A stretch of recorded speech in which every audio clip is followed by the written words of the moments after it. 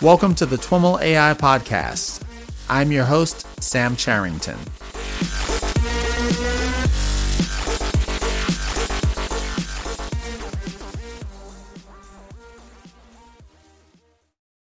All right, everyone. I am on the line with Emily Bender. Emily is a professor of linguistics at the University of Washington. Emily, welcome to the TWIML AI Podcast. I'm really excited to be here. Thanks for having me on. I am super excited to chat with you. We spent some time speaking earlier, kind of the obligatory, how are you doing, kind of age of Corona conversation, and kind of grounded on some of the things that we'll be talking about. Ethics, practical considerations around AI and NLP ethics, computational linguistics and a relationship to linguistics, to name a few. But I'd love to start with hearing a little bit about your background and how you came to work in the field of linguistics / computational linguistics. Yeah, happy to. So my background in terms of training is linguistics all the way. I studied at UC Berkeley, didn't know what linguistics was until I got there, and heeded some wonderful advice the summer before going off to read through the course catalog, which, back then was a book, looked like a phone book, and just circle anything that looked interesting. And there was this one class called An Introduction to Language. And I thought, ooh, that sounds great, because I really liked my language classes I took in high school. And so I circled it. And then when I was looking for a general education requirement class, I saw that it fulfilled one of them. And so I signed up for it, and I was hooked on the first day. It was like, this is my thing. But it took me the whole term to convince myself I could major in something that I perceived to be impractical, which is pretty funny in retrospect. Right? And the class was an intro to linguistics, or? Yeah, intro to linguistics. Okay. And I majored in linguistics. I took one computer science class when I was an undergrad. It was the intro programming class that was taught in Scheme, which is a dialect of Lisp.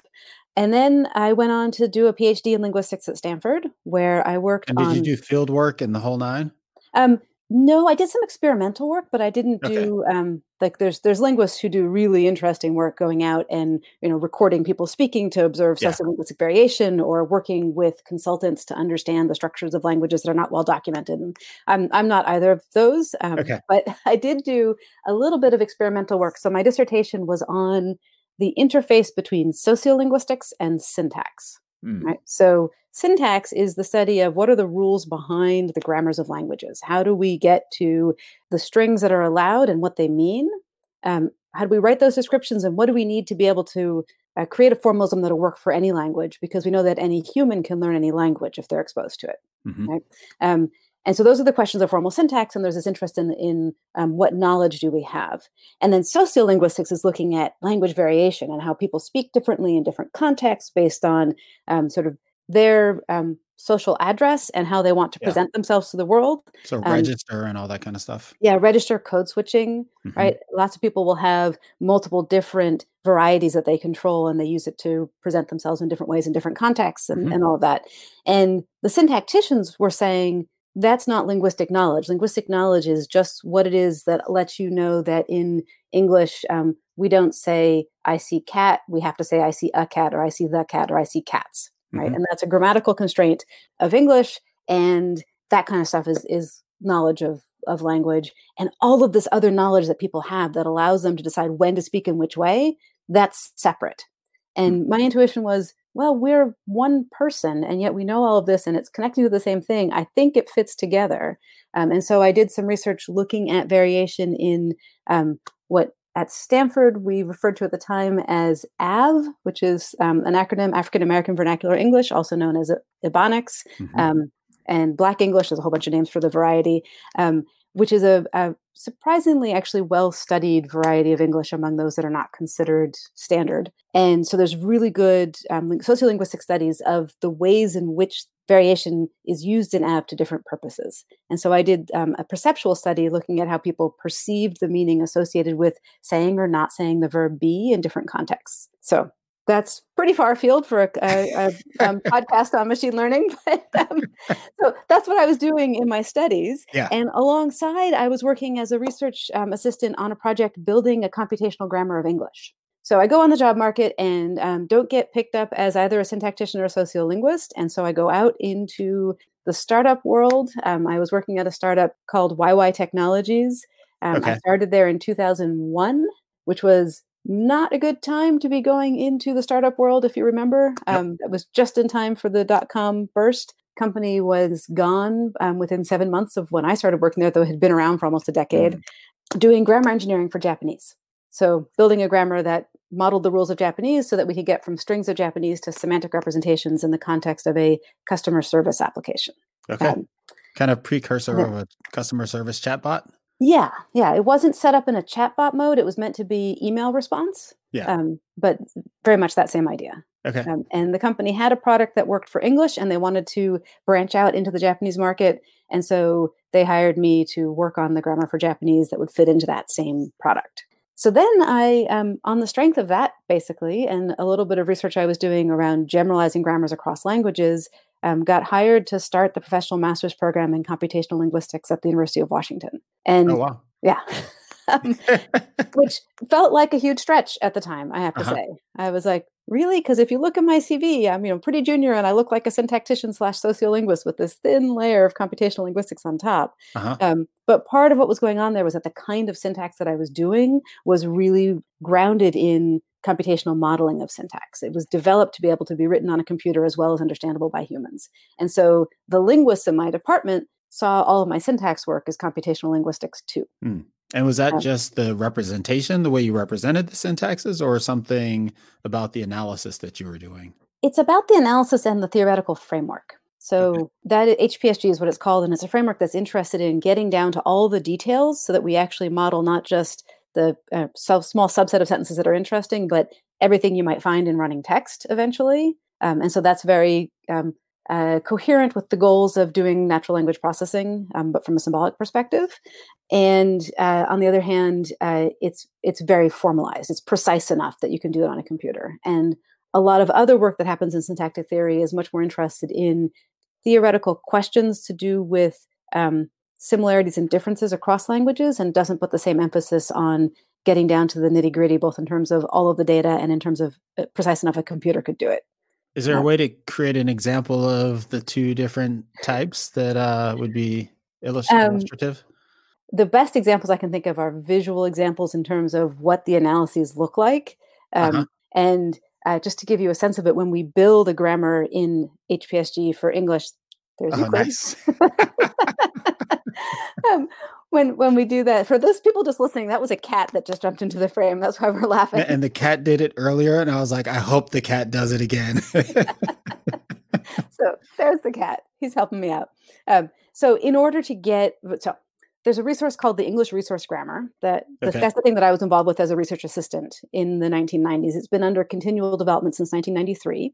It is a hand-built grammar of English on a computer that if you give it well-edited English text from pretty much any genre or register, so chemistry, academic articles, Wikipedia, Linux man pages, Norwegian hiking tourist brochures, like broad range of genres, but well-edited, it can come up with correct analyses that give you a good grammatical structure and a good semantic representation. Like a syntax tree of the sentence or something like that? Syntax tree, and then like predicate argument structure, like first order logic type representation. Well, predicate logic, not first order, of the semantics for something like 90% of those sentences. It's a massive project. But in order to do that, its representations internally are actually quite complex. And if we try to like print one out, not in sort of the abbreviated form that shows you the general structure of the tree, but all the details, it's pages and pages and pages for one sentence. Right? If what you're interested in is sort of making generalizations across languages about what happens with the expression of pronouns versus you just don't say the word at all in different languages, and how does that correlate with how much morphology is on the verb, that kind of representation can be cumbersome. And so that's where the theoretical syntax tends to work more in broad brush, I think, than the kind of details you need to do it on a computer. Is there an analogy there to like explainability of machine learning models, or is that too much of a leap? Oh, it's an interesting question. But I don't think it connects to explainability, because in both cases, it's humans are creating these things. Yeah, not directly, but like I'm envisioning the thing that with the pages and pages is like a deep model with a lot of parameters that we don't really understand. I guess in this case, you can understand them if you zoom in. Right. Exactly. Whereas in the other case, it's a little bit more amenable to interpretation. Yeah, I think at that level, the analogy works. It's that But it's not useful. it's That's not, it's fine. not quite true because you can drill down, but it's hard. So when people approach this Yeah. resource who haven't been involved with it for years and years and years, it is opaque. And it's like, well, how do I like why is this feature value this here and that there, and where is it coming from, and why did you make that analytical distinct decision? Hmm. There's a lot of work to be done still about how do we document this. It's an incredible resource, but how do we make it accessible and understandable to people who haven't already been deeply involved with it? And so Yeah. did you end up taking another computer class? Mm. Programming class? How did you That's a good question. I left that hanging. So I did take one class in the computer science department in graduate school. It was a class with Terry Winograd on phenomenology. It Oh, was a wow. philosophy class. We Okay. did not program anything, Uh-huh. and it was a great class. He made us read Heidegger, Hmm. which was painful, and but it was a really interesting class, and that's the only other computer science class that I took. I did learn along the way, you know, how to code. I done both work in the grammar engineering is a very high level programming language that's sort of Hmm. declarative linguistic knowledge. But I've also done some work with some of the underlying algorithms. But I am not the person who's going to build or deploy a machine learning system. Hmm. Rather, my role in this dialogue about linguistics and NLP has been sort of saying, okay, I see what you're doing with the machine learning. How does that relate to the questions that we're asking in linguistics on the one hand? And that was sort of my first entry Hmm. into it was, okay, you're building systems. I see the input. I see the output. I see you're really interested in the internals of the system, and that's cool. That's fine. But that's not the part that I'm working on, right? I'm interested in the framing of the task, the input, the output, how it's evaluated. Where did that gold standard data come from? How did you Yeah. create those annotations? And then how does that task relate to either scientific questions that someone interested in, say, how language works might be interested in, Yeah. or how does it relate to the practical applications that you're selling it as a solution to? Yeah, you had an So, interesting tweet the other day. I meant to look it up so I could reference it here, but it was something along the lines of I forget the exact framing, but a lot of your perspective being informed by the idea that, in NLP, we've got this whole field of linguistics that came before it, and now we're yeah, doing all this cool computational stuff. And that you contrasted that with computer vision, where maybe we didn't have yeah. computer visionology or visionology or whatever the analogous thing would be. What were you getting at there? So that came out of a fascinating conversation that I had with Deb Raji and Emily Denton, who I only know because we've met over Twitter. And this is one of the Okay. wonderful things about this research environment, especially now that everyone's stuck at home. Is like, okay, yeah, sure, I have time to have a meeting with people who are in very different parts of the country. Yeah. Cool, right? And they are interested in the sort of benchmarks and how they're deployed in machine learning broadly, and sort of where do they come from? How, and this is also Emily Denton's working with Alex Hanna on these questions of how does a benchmark become a benchmark? Why do people care about some and not others? And I think we all share an interest in how do these benchmarks relate to the broader thing they're supposed to represent. Um, Particular benchmarks generally, or benchmarks like ethics yeah. benchmarks, or So it's a great conversation because all of the people in that conversation really care about ethics, but that's actually not what we're talking about. So it's just sort of always in the background informing it, but it's not the yeah. I was just extrapolating from the names. Yeah, exactly. You'd think.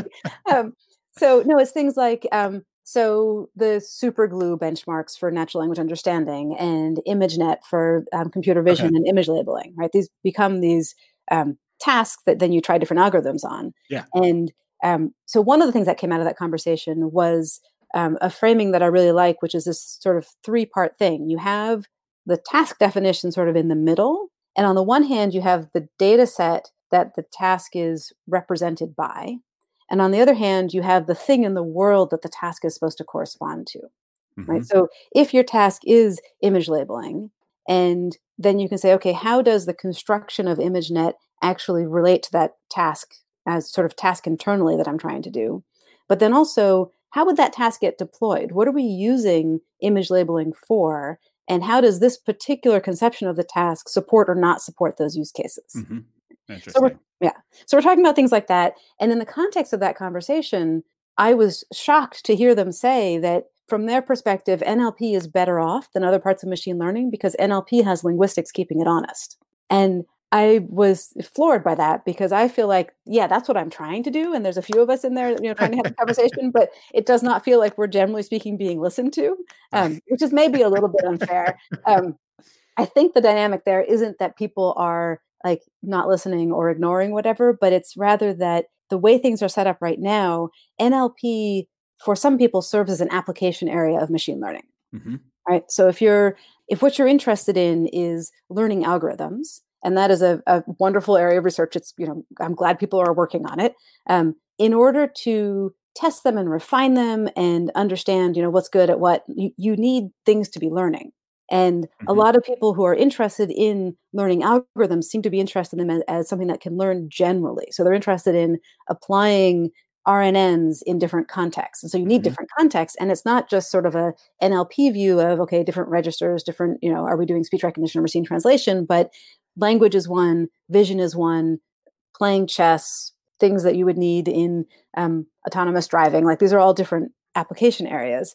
And so we get people coming into NLP who are really interested in the machine learning, and they're just coming to publish in NLP venues because they're applying it to NLP. And so there's Hmm. this constant influx of people who don't have long or deep training in either linguistics or really thinking about language. And so I sort of feel like it's almost like chatting into the void. And then I talk to these other people who say, yeah, but at least there is linguistics. Like there's a field of study there. And what would it be for computer vision?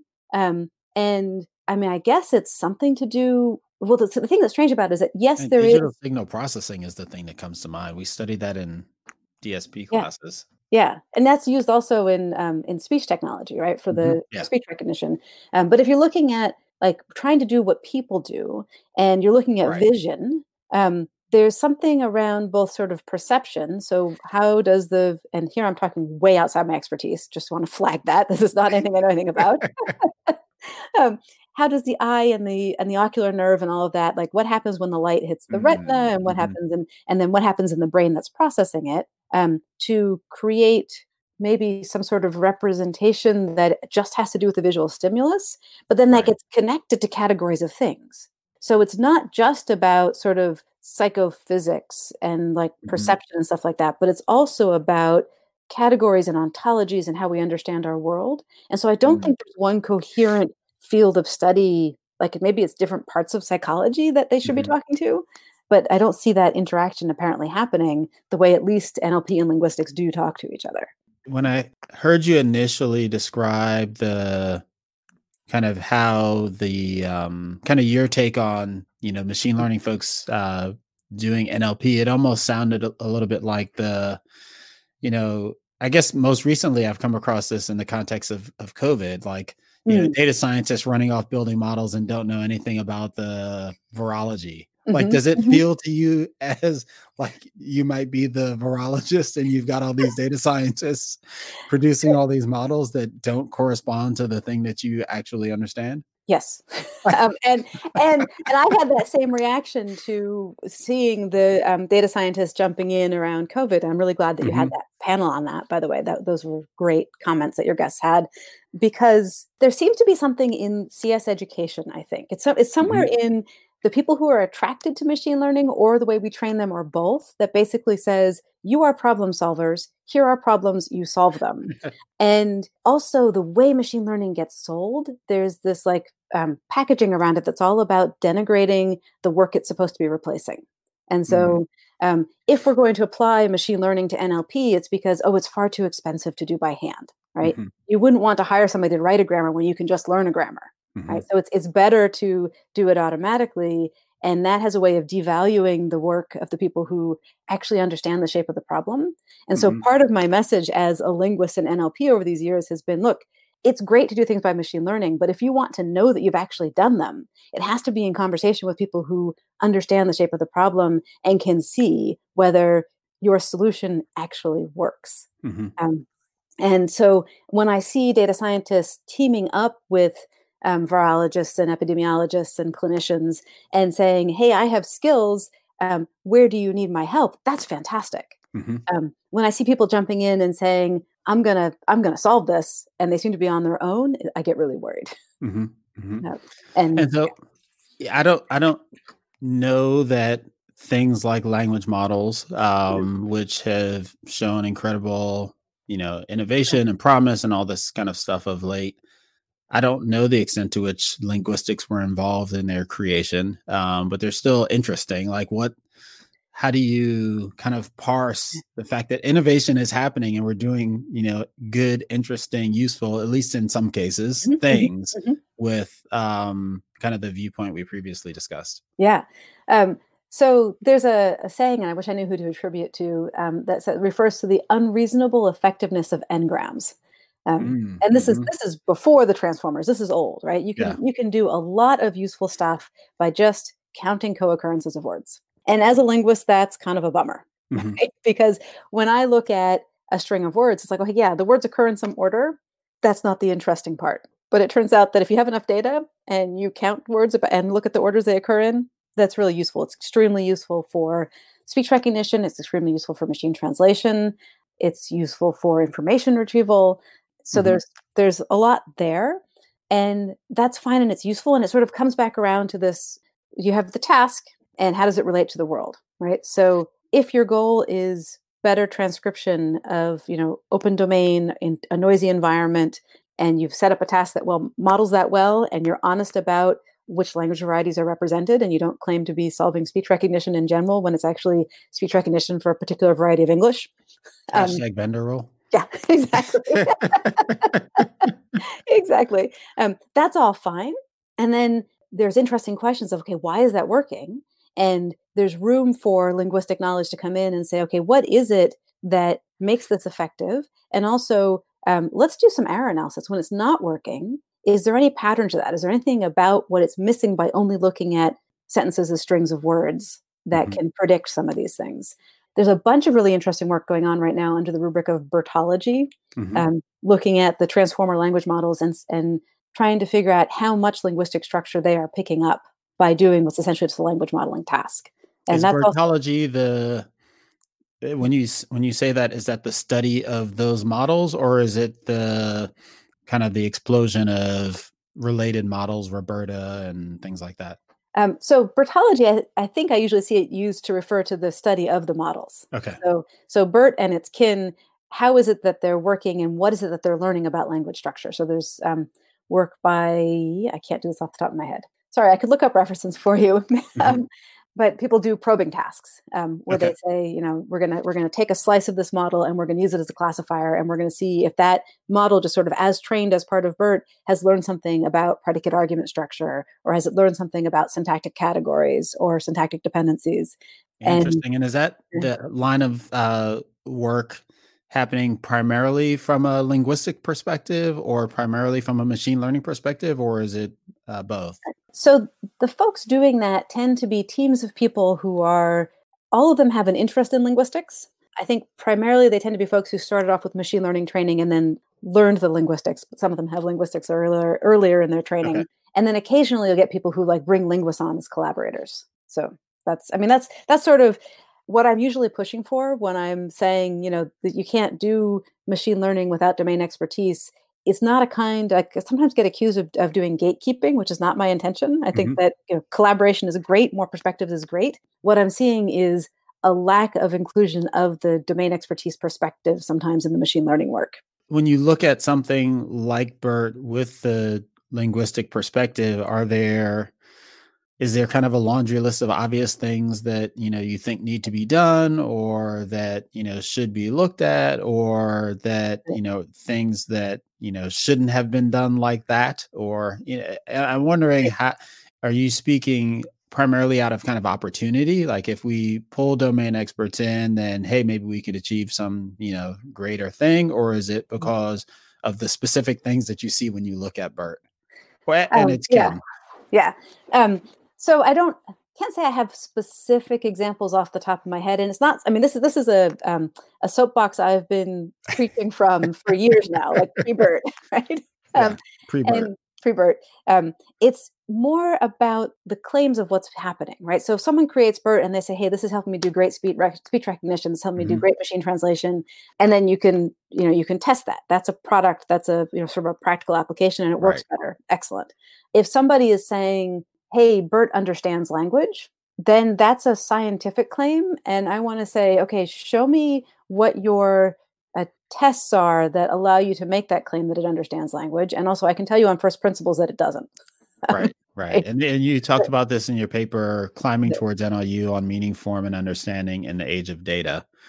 And the basic premise there is that BERT isn't at all trained on meaning, so there's no way that it could display, meaning or understanding of meaning. Yeah, exactly, exactly. That was a super fun paper to write with Alexander Uh-huh. Kohler. We had a blast, and it came out of actually Twitter arguments. So I had this, I think it was back in the end of 2018, this unending Twitter thread. Thread is the wrong word for it, so that makes it sound very linear, and it Mhm. wasn't. Where I was basically stating the thesis of that paper, which is that if your training is only language modeling, so all of the training data is only form, and your task is to predict the next bit of form or, in BERT style, masked bits of form in the middle. Meaning, as you say, wasn't in the input signal. So you're not learning meaning. And there was an unending parade of people who wanted to pick up the other side of that argument with me on Twitter. And What um, can you paraphrase was there a best of those arguments? Because when I read that, I have often been in a situation of trying to explain to people, technical or non-technical, whatever, mhm, the extent of these models and what they're really capable of and what they're not capable of, that kind of mhm, thing. mhm, And I really appreciated the idea of, hey, we're not the input is not meaning. It's not mhm. understanding, so that's not going to be what comes out. Yeah. So I don't have a best of because it is sort of this like it's not there, so how are you going to learn it? But it tends to take the form of well, but what if you give it lots and lots and lots of data, right? Or sometimes the arguments I were think if I were to try to argue against that, I would try to say that meaning actually was there, but not in the form that you're used to seeing it and the quality, but rather implicit meaning as opposed to so explicit meaning. yeah, so that is one shape that the argument sometimes takes, which is, well, the sentences themselves represent meaning. Mhm. And that one is, well, yes, they do, but only if you know the linguistic system behind them so that you can pull it apart. I was Um, going to say this is a Sam gets creamed by a linguist segment of the interview. so at the end of the paper, we actually have a bunch of the counter arguments, and we're like, Okay, you might say this, but you might, and so it's in there. got it. But part of what makes it difficult is we have to really pin down terms, right? So what do we mean by meaning? And then what Mm, do we mean by language model? Because you mhm, can certainly imagine language models that are modeling meaning as well as form. So we say, okay, language model is the only input data it has is the form of language, and that could be the written form, it could be spoken, it could be signs and signed language. Like that's all it sees. mhm, And meaning is a relationship between those linguistic forms and something outside of language. mhm, And we actually break that down into two parts. So the sort of biggest relation is between the form that I say and my communicative intent. I'm trying to communicate something to you. So, for example, when the cat went jumping and we're both laughing, and I'm thinking of the people listening to this, like when they're out running, like was how I usually listen to your podcast. I thought, oh, wait a minute, those people don't know why Sam and I are both laughing. What's going on? I better say something to clue them in, right? So I have this communicative intent to make apparent to these people who are only listening audio that there was a cat in the frame, right? So that's what mhm. I want to get across. And so then I figure Clearly, you're out a better podcast host than I am because I was just laughing. I actually have a lot of experience with online teaching. We've been doing our classes not just recently. In the master's program, we've had classes in a hybrid online and person format since 2007. Oh, wow. So I've long years, decades almost of experience with this now. Got it. All right, so cat goes flying. I want to get that across. So then I think, okay, how can I convey that to somebody who's listening? And then I pick a string of words that doesn't directly contain cat flies over my shoulder, right? It doesn't, it's not a picture, it's a string of words to provide a clue to the listeners that would allow them to reconstruct my communicative intent. Mhm. And so the thing about language is that it is this collaborative experience. And interesting, like you and I are doing some collaboration right now, right? And we're doing a lot in terms of the general communication stuff, the turn taking. It helps that we can see each other, Yeah. right? It makes the turn taking way smoother. But we're also collaborating with our listeners. So Mhm. people who are not here in this present moment who are listening later, hi people. Um,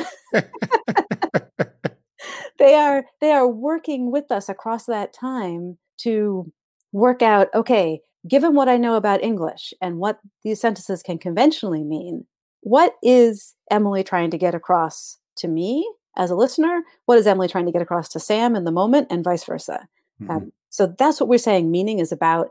And hopefully that makes it clearer to people that it's not there if all you have are the pixels on the page. Are you aware of any efforts that are trying to get there?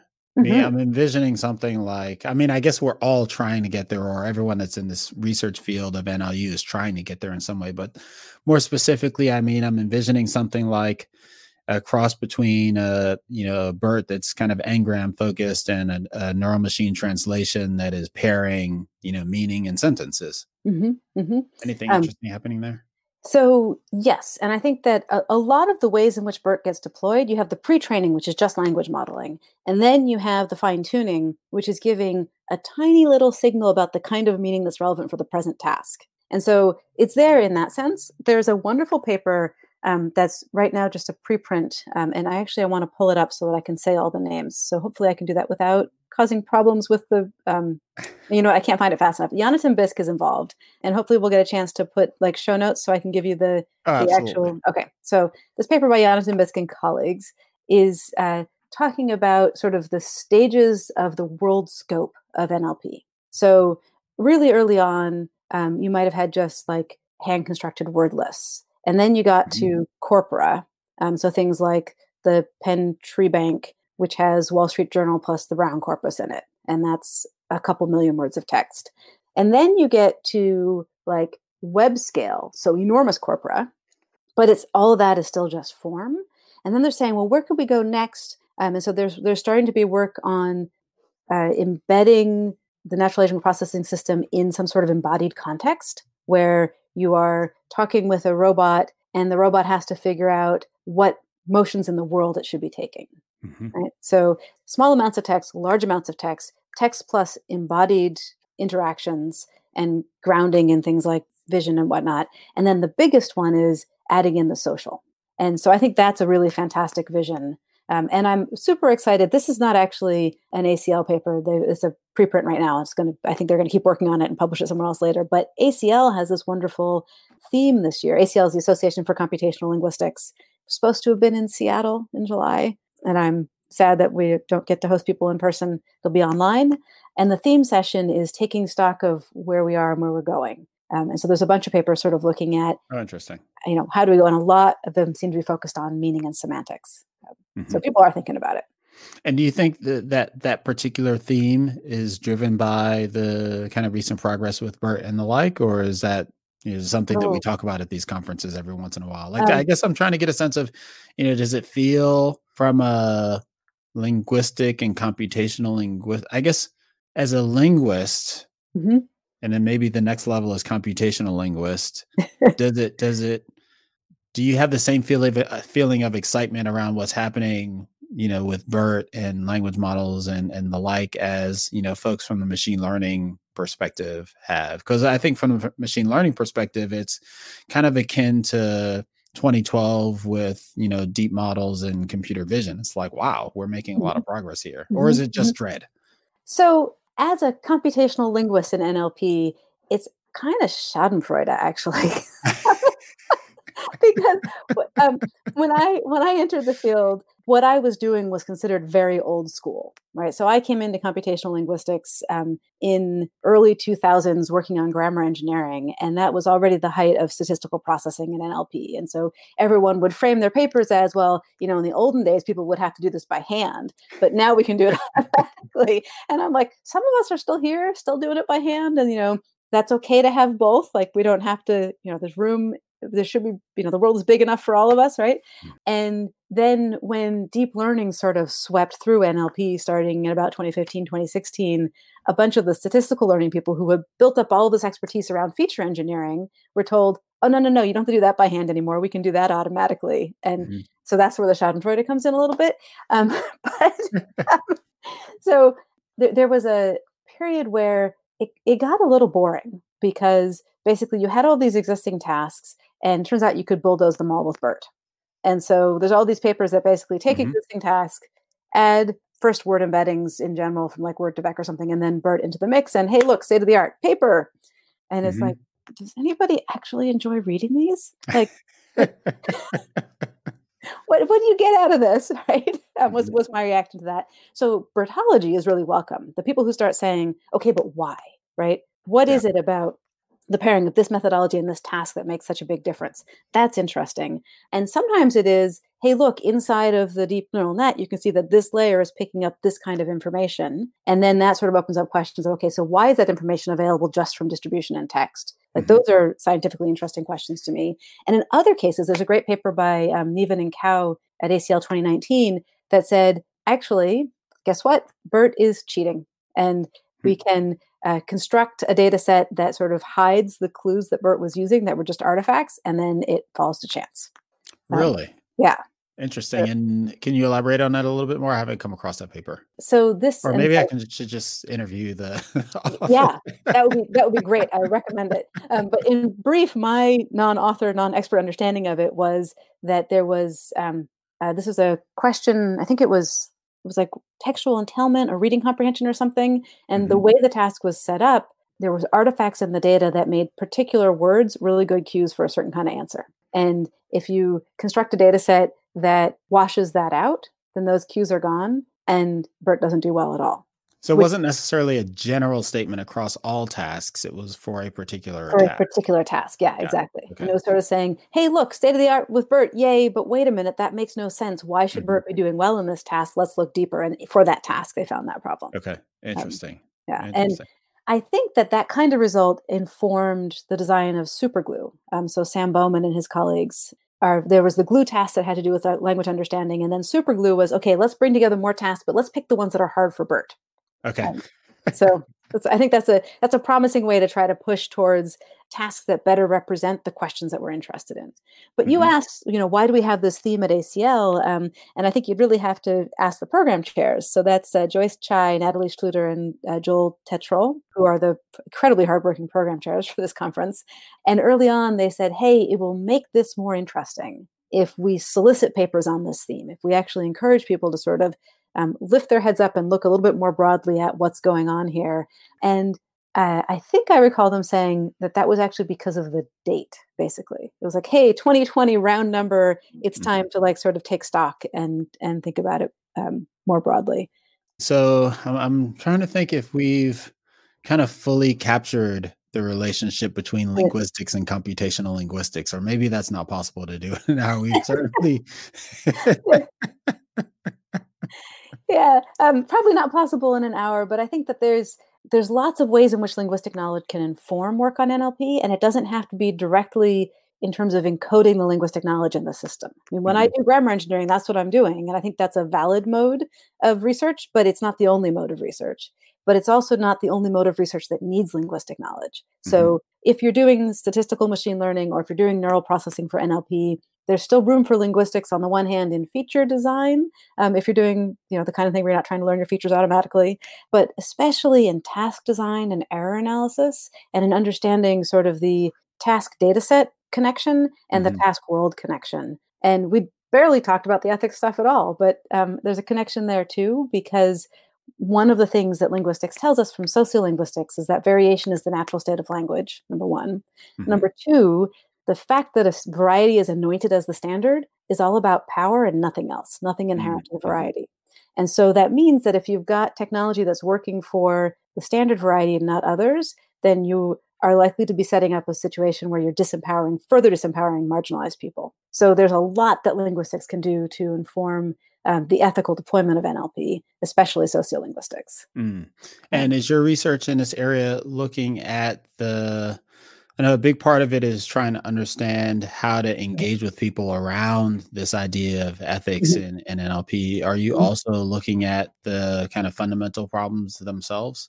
So the fundamental problems are broad and diverse, and so I am interested in understanding, like as we sort of get these case reports of what's gone wrong or what might go wrong. I'm always interested in how that connects to language variation. Mhm. So when I think I mentioned to you beforehand that I've got some unpublished work trying to do a typology of the kinds of risks of adverse societal impact of NLP, and that is very much informed by what I know about language variation. So working on that, but also And working does on Yeah. Does unpublished mean that you can't talk about it yet?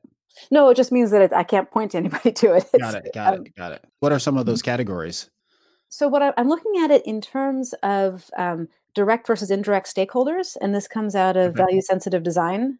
So work of Batya Freedom and colleagues sort of conceptualizing the people that we need to worry about as both the users, people who actually interact with the technology directly, and other people who are affected. Sort of Hmm. taking that as the overarching thing, and then thinking about the different ways that you can interact with a system as a direct or indirect. So the direct stakeholders might be doing it by choice or not by choice. And then the indirect stakeholders, it could be, well, my words are part of a broad corpus, or I am a person who's subject to societal stereotypes that the technology might be perpetuating. And Hmm. none of those are specifically about sociolinguistic variation, but rather within each of those, I say, okay, if I'm a direct stakeholder choosing to use something, but it doesn't represent my language variety well, what Hmm. happens? Right? So that's the And so sort of what's an example of that? so the speech recognition does not work well for all Englishes. Mm. And so if I'm trying to use a virtual assistant and it doesn't recognize my variety, or it only recognizes the variety that I code switch into, usually outside the home, but I have to use it inside the home with this virtual assistant. How does that make me feel about my language and how I fit into Yeah. the world, right? Yeah. Things like that. So sociolinguistics informs that. And I think that that's an important kind of linguistics that needs to be in the conversation and visible to people who are working on machine learning and NLP. And I think it's pretty remote. Like it's not the sort of thing that maybe people even necessarily know about. They may have heard of linguistics and they think of linguistics as like Chomsky. And so when you talk about techniques for getting folks to engage in these kind of discussions and think about these issues, Mhm. are you primarily thinking about or targeting kind of the lay people or researchers and builders? So both, and I can give you a pointer to a video of a talk that I gave on this, and it sort of ends with whose job is this, right? Yeah. And I've got a bunch of categories of people, and we all fill multiple categories. So the first one is the researchers and developers, right? Hmm. Then there's consumers. So when we use a product, we either buy it or we just choose to use it in a paying with our eyeballs kind of a way. Hmm. Um, the third one is procurers, so people who decide to buy and install and stand up a system based on NLP or machine learning technology more broadly, I suppose. Then we have the role of members of the public who are advocating for good policy, and then we have policymakers. Okay. So you can see that any individual might be in multiple ones of those roles. And I think it's important to sort of get this knowledge out in all of those ways. And so that includes public engagement, things like this, right? Right. Um, it includes teaching. So I'm running a tutorial at ACL this summer with Dirk Hovey and Xander Schofield on integrating ethics into the NLP curriculum so that people hopefully early on in their training will start to see this stuff. And then, yeah, talking about it sort of on Twitter, say. Mm. How well do you feel the core like failure modes, ethical failure modes of NLP, not even to mention machine learning, but NLP are Mm. understood? Like I think we throw around the example, like these word to vec examples, Mhm. man is to doctor as woman is to whatever, Mhm. and those, I think we understand those failures pretty well, or at least conceptually. Mhm. But I'm trying to think of other ones that I've heard thrown around and they are very few. Yeah. So they're right. So you have a one failure mode. Failure mode. I'm not. So it's one of these like it's actually working as intended, and we don't want that kind of failure mode, right? So of these, when the word The vectors pick feature, up, not a bug. You commented on that, podcast yeah, recently, right? yeah, I love that episode. So yes, exactly. So it's like that. It's a feature, not a bug, because it's doing what we told it to do, and maybe we need to rethink what we're telling it to do, Mhm. right? Because there is an awful lot of bias in our conceptualization of the world that comes out in how we talk about the world. And then Right. if we say learn the patterns, guess what? That's one of the patterns. And it's not even necessarily a pattern in the world that it's learning, it's a pattern in how we talk about the world. And I think that a mistake that often gets made in these discussions of machine reading, natural language understanding, is that the text is the world, and it's not. Mhm. It's how some collection of people decided to talk about the world. So there's a further distinction there. So that's a quote unquote failure mode. You have cases, right? I mean, it's great because it's a feature, not a bug, but we don't Uh-huh. want that feature. You have cases where the system just doesn't do the thing it's supposed to do, right? So speech recognition and it gives you gibberish instead of what the person said, or speech Mhm. recognition and it just doesn't give you any words for a little while. Machine translation and it gives you something that maybe sounds perfectly fluent because the language model's doing its job, but is a bad representation of the source language intent. right? And that's, I think, a particularly insidious kind of failure mode because you don't know that it's failed. It looks fluent. And so if Mhm. as a consumer of that technology, you're not savvy to the fact that it's just making a guess, you might believe that the person whose words you've translated actually said the thing that you're reading when in fact they didn't. So what I'm hearing here is, you're saying things that sound like systems or models just breaking, Mhm. but then when you take those and put those, let's call them technical failures into the world, Mhm. they are having effects and that creates ethical issues, but they're also potentially caused by things like the style of language that someone's using or accents or things like that, and that also creates ethical issues. Yeah. So the general framework that I am working towards for thinking about this is basically whenever we are moving away from this is a fun abstract toy that we're playing with to this is something that's going to be in the world, we have a responsibility to think about a few things. And one of them Hmm. is what are the failure modes? That's the question you're asking. Another one is when this is working as intended, who benefits and who's possibly harmed? Hmm. And when it's not working as intended, who is harmed? Because those harms are not going to be evenly distributed in many, many cases. So, this thing about sociolinguistics and the fact that people speak differently and that people who are marginalized tend to then be told that their language variety is not standard and it's not the one that's getting modeled means that when the system fails to work because of a difference in accent or linguistic variety, that's going to fall differently across different groups of people. But I have to always, when I get down this part of the line of reasoning, refer to Alvin Grissom's talk that I heard last summer, where he said, sometimes working as intended is really not anything we want. And so sometimes it's better to have it not work for you, right? If it's being used for surveillance, then you're happy when it can't understand you, provided that it's not understanding you just means it says there's nothing here, as opposed to misunderstanding and then attributing, bad intent when you've said something completely innocuous.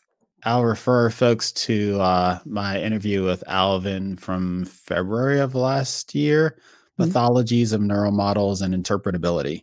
So, when you talk about, again, kind of going back to this promoting engagement around these issues, part of the challenge, I think, is, generally getting folks to care about impacts on classes of people that don't involve them. Like, Mhm. is that something that you study, or at least study the people that are studying that, and can kind of talk about how folks are thinking about that, or who we should look to So I don't have the expertise there. I can tell you just what I've learned by teaching this stuff. So I can tell you sort of my own experience reports about talking with people about this, but Mhm, you're absolutely right that we should be looking to people who know about movement building and about sort of mhm, bringing people in towards working towards shared causes like that. And that's not me, but certainly there was a wonderful podcast episode of Radical AI with Ruha Benjamin on, and she had wonderful things to mm, say about mhm, how to connect with existing work going on in the community rather than thinking you're the one solving it. So I think there is expertise out there that should be called on. What I've seen is that most people that I talk to, and sample bias, I tend to talk to people who are interested in this.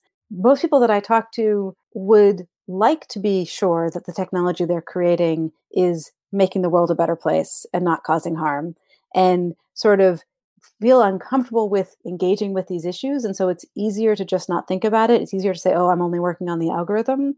And so one strategy is to say, well, what can you do to make it a little bit better? And that's where we're going with the data statements work is mhm, if you make clear documentation of what's in the data, then you have set it up so that people can say, hey, guess what? This is or is not a good match for my use case. mhm, And so that's sort of a positive step that's also close to our own research expertise as data set creators and ought to be close to research expertise as system developers who are using the data, right? mhm. You'd better understand what's in that data set that you're using to test the machine learner if you're going to claim that you're solving some task. So all of that I think is very in domain and a positive step.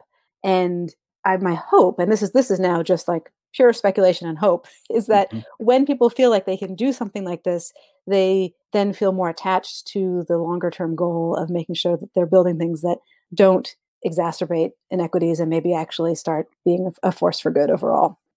And you just mentioned the uh, Data statements? the data statements, right? And Yeah. when I haven't looked into that in detail, but when I hear that, I'm envisioning something very similar to the data sheets for data sets work Yep. that Timnit Gebru Hmm. Hmm. Hmm. has done. Yeah. Is it similar to that? What are the key differences?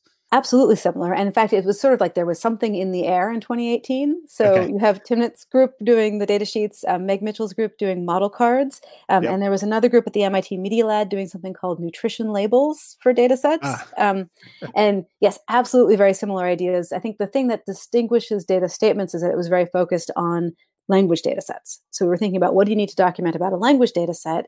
The data sheets work is absolutely wonderful in terms of thinking about what do you need across machine learning data sets broadly, and very, very congruent. And I think, I mean, maybe Timnit and Meg were talking to each other, but there was sort of this moment where we all kind of looked around and went, oh, same.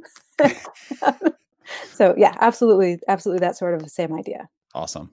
Yeah. Well, Emily, it has been Yeah. so wonderful having an Yeah. opportunity to chat Yeah. with you. Any parting thoughts that you'd like Um, to leave us with? this has been a blast. I'm sorry we only saw the cat the once. And I really, I hope that your listeners remain interested in both how do you create a clever machine learning solution and how do you think about how it fits into the world? And Mm, if that second part is hard, then who do you need to talk to figure out how it fits into the world for the particular task that you're working on? thanks so much. Thank you. All right, everyone, that's our show for today. To learn more about today's guest or the topics mentioned in this interview, visit twimlai.com. Of course, if you like what you hear on the podcast, please subscribe, rate, and review the show on your favorite podcatcher. Thanks so much for listening, and catch you next time.